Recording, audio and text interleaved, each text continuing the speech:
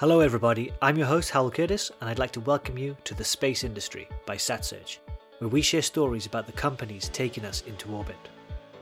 In this podcast, we delve into the opinions and expertise of the people behind the commercial space organisations of today who could become the household names of tomorrow.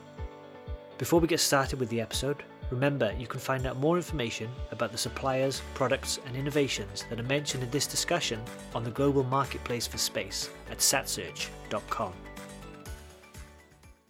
Hello and welcome to today's episode. Today I'm joined by several members actually of the team at Oxford Space Systems. Oxford Space Systems is a UK-based manufacturer of deployable antennas and related technologies. And today we're going to talk about the sort of skills and the processes and the technologies that are involved in taking a design of a deployable antenna through the manufacturing life cycle and ultimately into space and operated in space. So this is a really interesting topic because it does involve, as I say, a large number of people at different stages in the process and a number of overlapping areas of skill. And we're going to get into a lot of those today and talk about how this work is carried out at Oxford Space Systems. So I have questions to ask of each member of the team who's joined us on the call today. And rather than give an introduction to all of those now, I'm just going to ask each of them to just say briefly what they do at Oxford Space Systems when they are given the answer to their question. Yeah, without further ado, let's get into the topic of deployable antennas. My first question is to Vince. So Vince, how does a new project at OSS typically get started? Maybe give us an overview of what sort of problems you're looking to solve and how does maybe business development or proposal activity work at the company in order to get these projects initiated? Yes, sure. My name is Vincent Fro. I'm one of the co-founder of Oxford Space Systems, and I'm also a mechanical system specialist. Yes, so to answer your question, there's a number of ways that an opportunity for a new project can arise. So it could be someone having an idea and then we find some R&D funding to develop that idea, or we could answer to a sort of research proposal from European Space Agency, for example. But in most cases, what happens is there's a prospective customer coming to us, a customer that has an idea for a mission that requires some deployable systems, for example, an antenna. So, for example, they need a large antenna for their system to do the Internet of Things or a synthetic aperture radar mission. And they need this antenna to be deployable to fit on their small satellite platform. So they come to us and they basically with some requirements for the system that they want us to develop. And their question at this point is, is it feasible? How much would it cost? And how long would it take? And that's really the approach they have. So they come to us and they ask those questions. What we do from this point is we look at the requirements that are provided and we assess, is it a system that we've already made? Is it we need to modify a system that we already have, or is it going to be a completely new concept? So we look at this and we do some sort of top-level analysis and concept design to establish a preferred architecture for this product. So we do some sort of initial design, let's say. And then we go back to the customer and we propose our top-level design. And inevitably, it's not going to fit exactly their requirements. Usually, the requirements they provide initially are quite stringent. And so we start a negotiation with them or a trade-off of requirements where we say, well, what's more important for you? That it's a small mass or that it fits into a small volume, or you're really after the performance and the mass is not an issue? Do you have a timeline that you need to respect to meet a certain launch date? So we sort of discuss those requirements with them and work with them to find the best solution in terms of minimizing the complexity, minimizing the volume, the mass, the stiffness. So we look at all these requirements and work with them to find the best solution that suits their needs. And from this point, once we've agreed some sort of baseline architecture, we put a plan together, a development plan. We establish how many sort of physical models we'll have to build to get to the right solution before we have a flight-ready model. And so we schedule all the activities. And once we've done that, we can put a full proposal together. So we put a proposal that details what sort of architecture we are thinking about, how long it will take, what is going to be the cost. And from that point, there shouldn't be any surprise in terms of the proposal to the customer, because we've worked with them to get to that point. And once that proposal is ready, we submit it to the customer, and then we enter the contract negotiation, and then soon after we can start the project with them. Right, fantastic. I'm really glad you mentioned the fact that there are trade-offs involved in this. Every supplier I speak to on this podcast and our events and everything emphasizes the importance of understanding the trade-offs in space. The environment is as restrictive as you can possibly imagine, and every project has its own key performance criteria, its own, the non-negotiables, and other parts of it need to be negotiable to fulfill the requirements. Brilliant. So, I mean, as following on from that, the RF analysis, the RF performance of the antenna is obviously of vital importance to the entire application, mission, or service. So, to bay it, my next question: how do you run the RF analysis on a new antenna, and what input from the customer do you require at this stage of the project?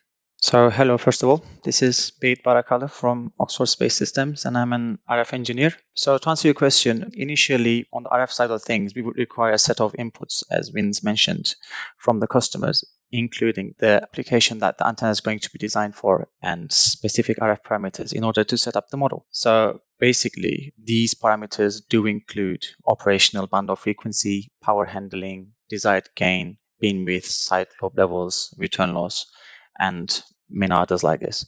So the positioning of the antenna on the spacecraft and the surroundings would be a key on determining the limitations on the size of the antenna. So along the path of the building a new antenna model includes a lot of iterations with the mechanical team as well to work out the best possible functioning version of the antenna. So on the RF side, different approaches can be followed in order to design an antenna model from scratch. And these include a theoretical background you should have with research and also calculations to build up the models and to derive some parameters, as well as there are some useful electromagnetic wave simulators with great user interference as well, which do provide instant characteristics of the model that you design in 2D and 3D patterns and enables you to evaluate the antenna model in a much faster pace. So for different antennas, we use various software programs to be more computationally effective because we do have products from hundreds of millimeters up to 5 meters dimensions.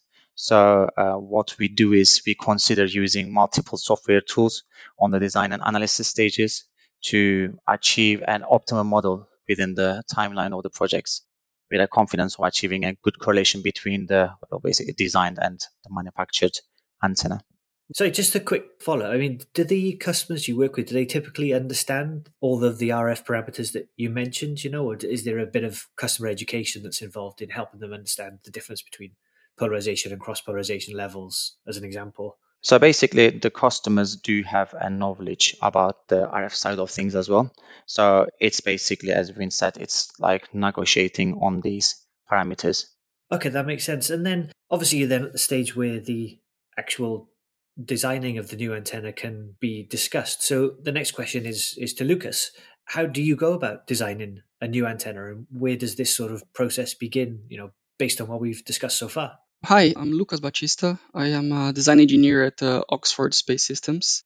Based on the proposal phase and also based on the work that the RF team developed with the customer, we basically care about the two things at the very beginning.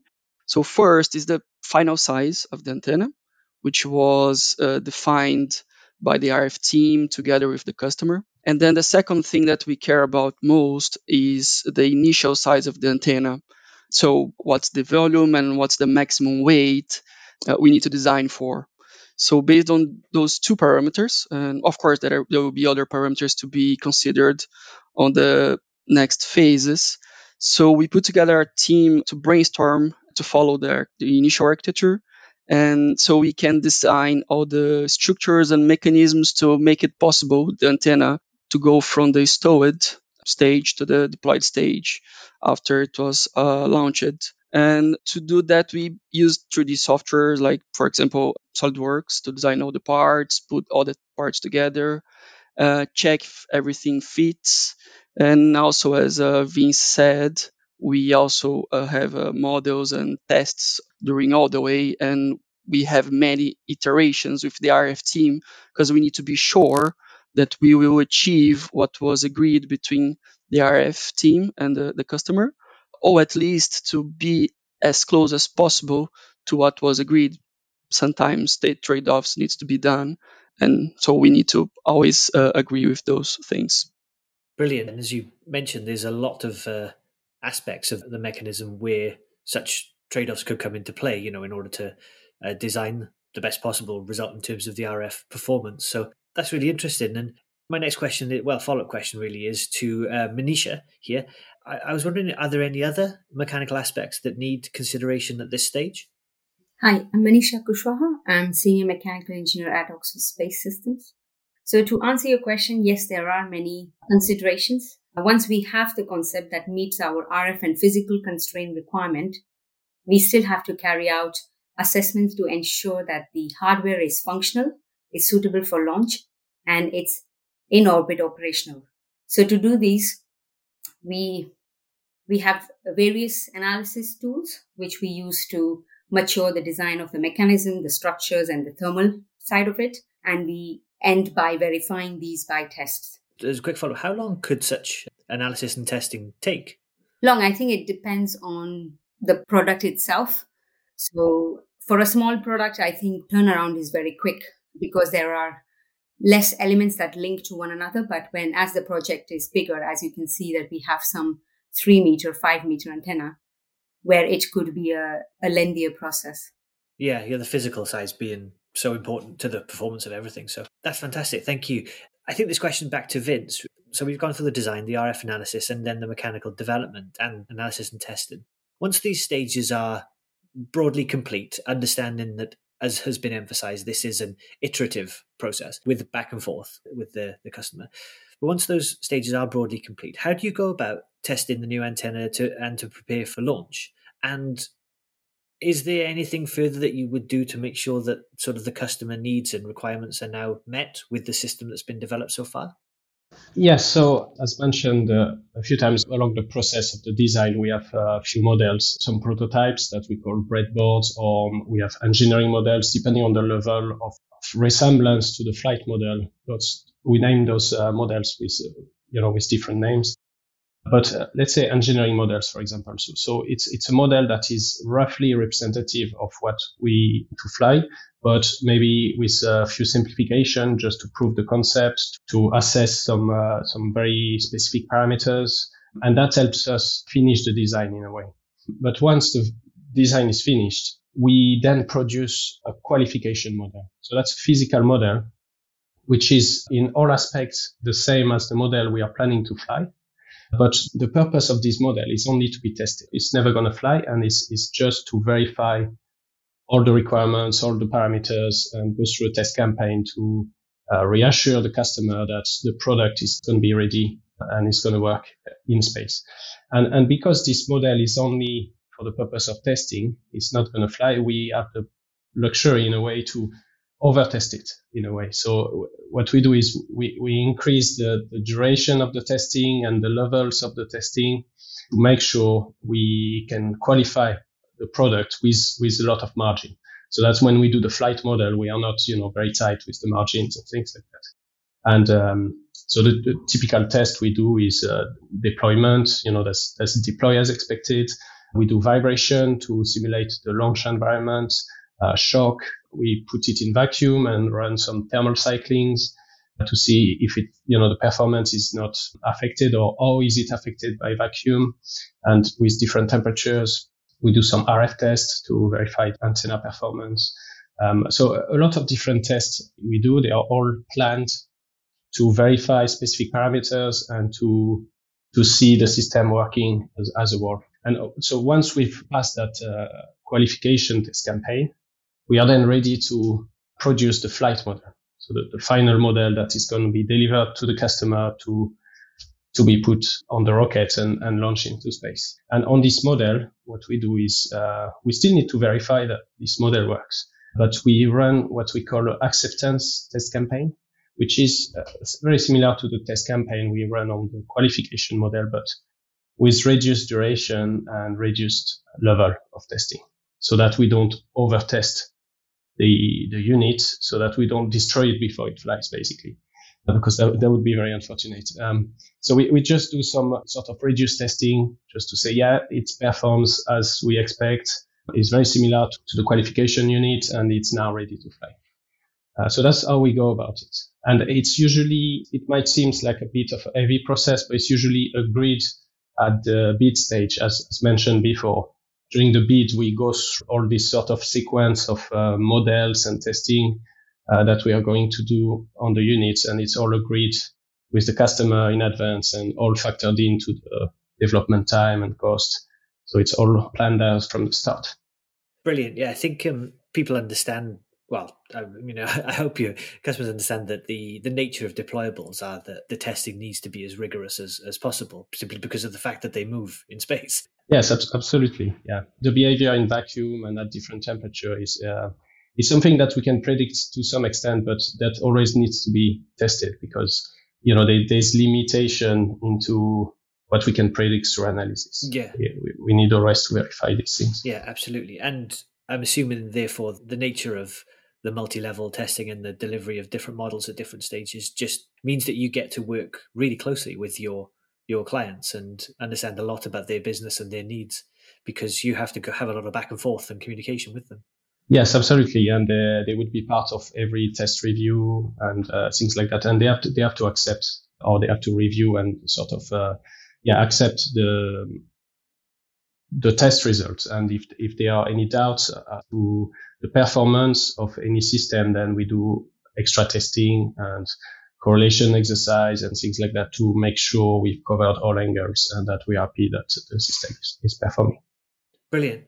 Great, thank you. Well, that's a really good overview. Thanks. And I think an area that I find really interesting in the use of deployable antennas is the materials that are created, that are used to create them, because these are kind of very innovative products, and they're required to be put under a lot of, as you've just mentioned, put under a lot of stresses and strains in terms of both, the RF, the thermal performance, the operation in a vacuum, and this is after obviously surviving launch and then operating for however long they're required in the mission. So the actual materials used, materials that are able to move and redeploy and everything in space is very important. So my next question is therefore to Maiken, who works in this area, I know. And so I'd like to ask about your role in the process on the material side. But I was informed that you actually don't have a background in the space sector and are originally from the fashion industry. So if you could give us an overview of how you ended up working in space, I think that would be fascinating, if you don't mind. Yes, sure. So my name is Maiken Harold, and I am the knitting technician at OSS. And the reason I came up here is kind of messy, I guess. I studied textile and fashion design back in Denmark. That's where I'm from. But ever since I was a little kid, I always had this little love for science as well. So back way before university, I actually used to write essays about the colonization on Mars, and I read way too many science fiction books and stuff. And I always had this small idea that I wanted to be a scientist or engineer or something. But growing up, I had to realize where my strength lay and what I wasn't good at. And I realized I wasn't going to be the next Albert Einstein or Elon Musk or any one of those. So I kept working on more the artistic side of textile design, which was my passion. So I started hand knitting when I was 7 years old. Growing up, I then started on the machine. And when I came to university, I then started teaching digital knitting. And it was this encounter with this big magical machine that I realized knitting could be used for pretty much anything. And that's how I ended up here knitting gold for space. Right. Fascinating. Bringing some of the famous Danish design thinking to the space sector. Mm-hmm. Yeah, absolutely. Brilliant. So could you then explain your role in the process and, in the context of what we've discussed so far as the process of developing the antenna, and why your skills, that your particular skills are required? Yes, sure. So in terms of my skills, when I first applied, I wasn't actually sure how I could be of use here. So I was pretty surprised when my manager actually decided to hire me. excited, of course. But it was after a couple of weeks here and I got settled in and I got to know everything that I actually realized, quote, my own potential, you would say. So working with design, which is my background, I had another way of looking at things. And when I would show people the different knitting architectures that we need for our mesh antenna, they would be like, oh, what's that? Why is that important? And that's where I realized also when you hear Birgit and Vince and everybody talking, everyone's kind of their expert in their field. And that's so important because I wouldn't be able to create an antenna by myself and I wouldn't know what RF was about and everything. So we kind of need each other to figure it out, to make this product. And I think that's why it's such a great idea to hire outside the lines because you get to learn a lot but you also get to teach others. Yeah, absolutely. And I think as the space sector in general, across the world, is opening up, there are opportunities for people with the skills, with the interests, with the potential from outside of the traditional aerospace engineering or whatever it is background, physicists and mathematicians, and there are spaces for you in these companies, and you can bring your skills, you can bring your energy and enthusiasm and ideas, and like you say, a different way of looking at things to these exciting, growing industries. Do people work in the cutting edge of technology on Earth and off Earth, of course? So that's really interesting to hear your story. Thank you very much. That's interesting. So, continuing on the topic of the different sets of skills required to develop the deployable antennas at Oxford Space Systems, we mentioned RF analysis, the mechanical aspects of it, and now knitting of the materials itself used in the antennas. Another area that's fascinating is the use of origami. And this question is directed to Ken. Ken, could you just introduce and explain how and why origami is used in engineering in these systems? Good afternoon. Hi, this is Ken Kitsu speaking. I am a mechanical engineer, part of the R&D group in Oxford Space Systems. And going back to your question, why origami is used in engineering and more particular in space engineering, I will start with the later one. So how origami is used in space. When it comes to space structures, a bigger is actually better. The bigger area you have, the more thrust your solar sail can get, the more power your solar panel can collect, the more powerful your antenna can be, or your telescope as well. And somehow all of these large space structures need to be packed into the tip of the rocket, then survive launch. And once they reach their final destination, it can be an orbit around the Earth, around another planet, or even a deep space. They need to unpack, they need to unfold to its deployed shape. And during the last decades, origami has been used to create patterns to fold these structures in a very compact and elegant fashion. So that's how origami is used in space engineering, but also origami is used in other fields. We can find origami in robotics, electronics, even in biomedicine. Origami is recently being used to fold heart stents. So these heart stents need to be very tiny to travel through the blood vessels, and once they get to the destination, which is blocked artery, they need to expand and unblock the artery.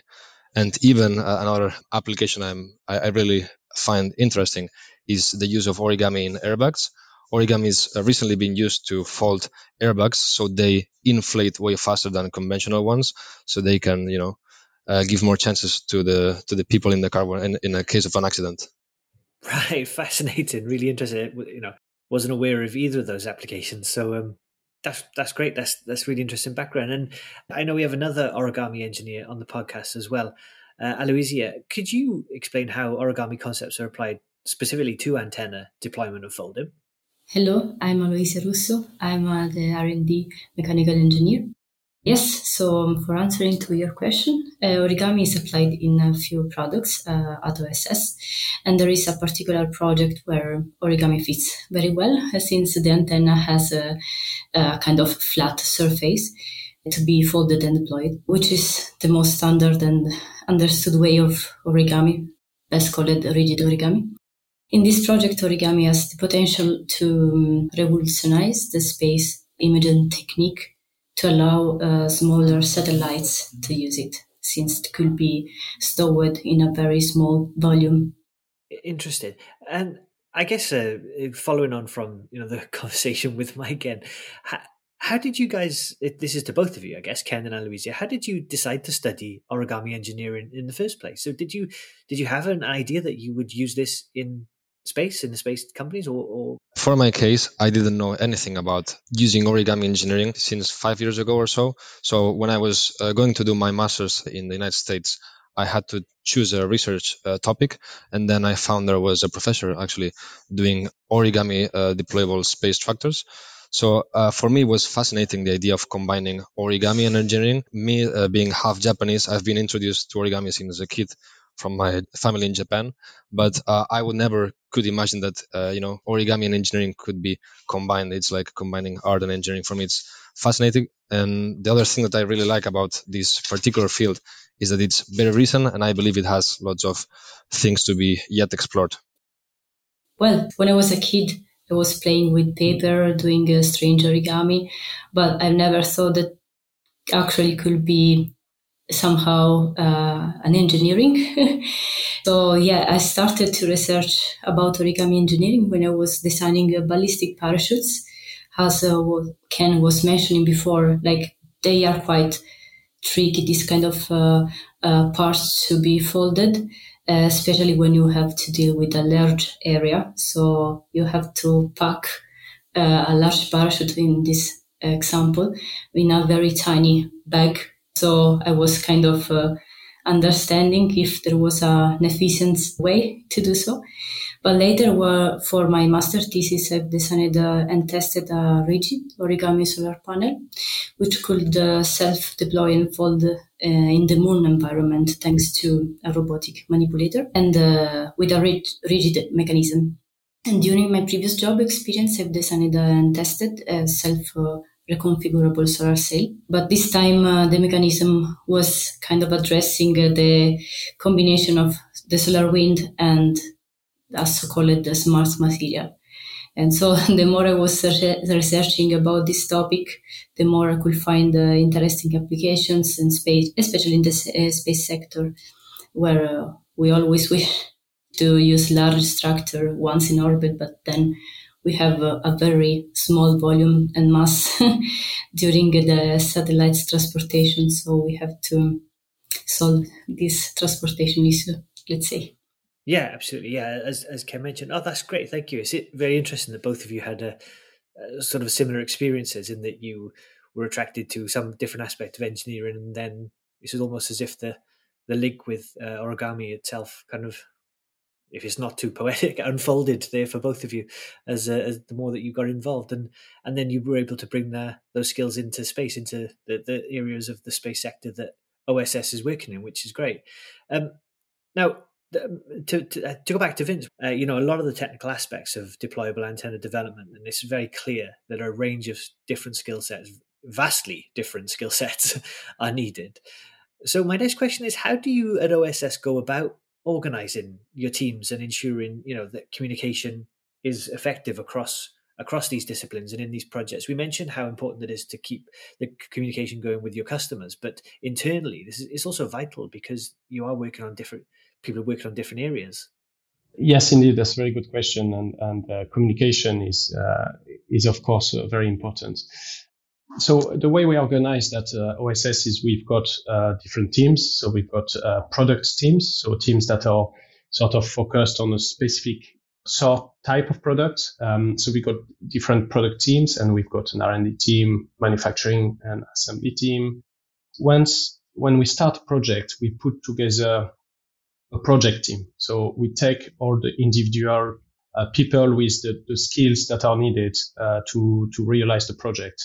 And this project team is going to work together along the duration of the project and meet regularly and make sure they exchange ideas and they keep the whole project team updated along the realization of the project. And aside from that, we've got also an operation team and a technical excellence team that are sort of having an oversight on what's happening in the project in terms of management and in terms of technical aspects. So to make sure that what is being done is sort of fed back to the other teams so that, we don't reinvent the wheel every time we do a project, so across project communication and making sure that, if there are bits of technology that are needed that we didn't maybe realize at first, that, they are developed by the R&D department.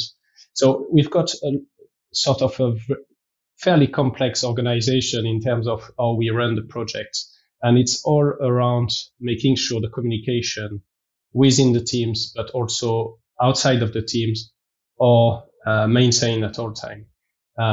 We also have a lot of processes that we implement in terms of making sure that we have consistency in the way we produce documents and the way we take decisions, things like that, so that we make sure that all disciplines are involved in the decision making, and that the documents are clear, always following the same sort of format, so that anyone can very easily navigate through it, through the documents and find the right information, things like that. On the wider OSS organization, we also have other meetings that are organization-wise, and they are quite regular. And some of them are formal, some of them are a bit more informal. But it's all about sharing updates, sharing what's happening in different part of the business, and keeping everybody always updated on what's happening, so that questions can be asked and ideas can be generated and things like that. So indeed, and that's a very good question, the communication is very important, and that's a prime focus on running the company effectively, making sure the communication is fluid.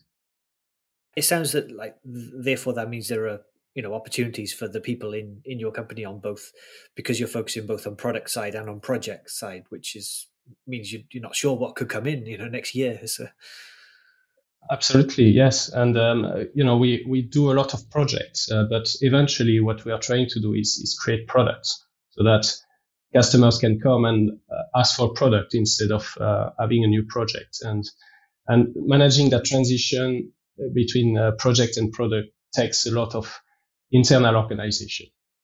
Just to continue on that train of thought, I mean, this is going to require you to have really good people in OSS to work on these projects, and we've spoken to them today.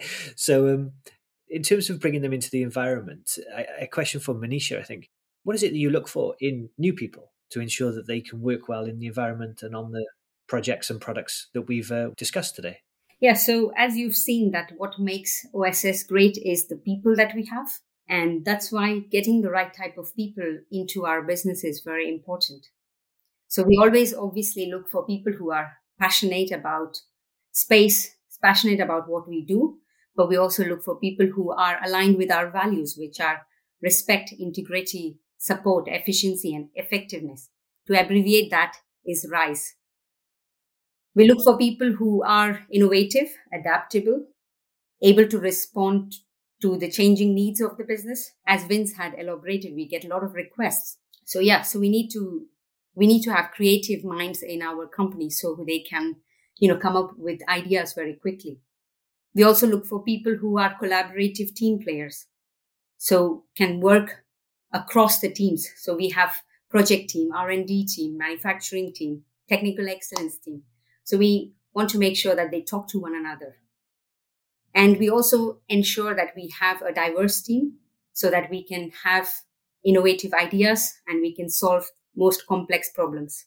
Brilliant. And as you mentioned, interestingly, diversity in OSS doesn't mean just in inverted commas, the normal diversity that you would expect. It also means diversity in terms of the industries that people have been based in, origami and fashion, which is a very interesting element of this. So that's great. Thank you. And then just to wrap up finally, guys, it's been a really interesting conversation. I think we've learned, the listeners will have learned a lot about how antennas are developed and what goes into deployable antennas and what goes into carrying forth a project like this. And indeed, on your side, what it takes to work on a project like this and what opportunities this brings. So can I just ask what is next for Oxford Space Systems? What are we, June 2022? What's next for the company, and what are you most excited about seeing in the space industry in general in the years to come? I can ask that of Aloysia, please. Okay, yes, Oxford Space System is developing and gaining flight heritage for portfolio of innovative deployable antennas that enabled the emergence of application services that are not even yet on the market. The company is now scaling up production capability to facilitate to transition to batch production for satellite constellations, and we are excited about seeing our company to grow over the next few years. In fact, keep an eye on the vacancy page, and to deliver our mission in orbit. Brilliant. Well, I think that's a great place to wrap up, everybody. Unless I just ask if anybody has any final comments. Well, I would say thank you for having us. I think it was a great discussion and indeed very great questions you've asked, and hopefully we've provided the right answers. Yeah, absolutely. Thank you.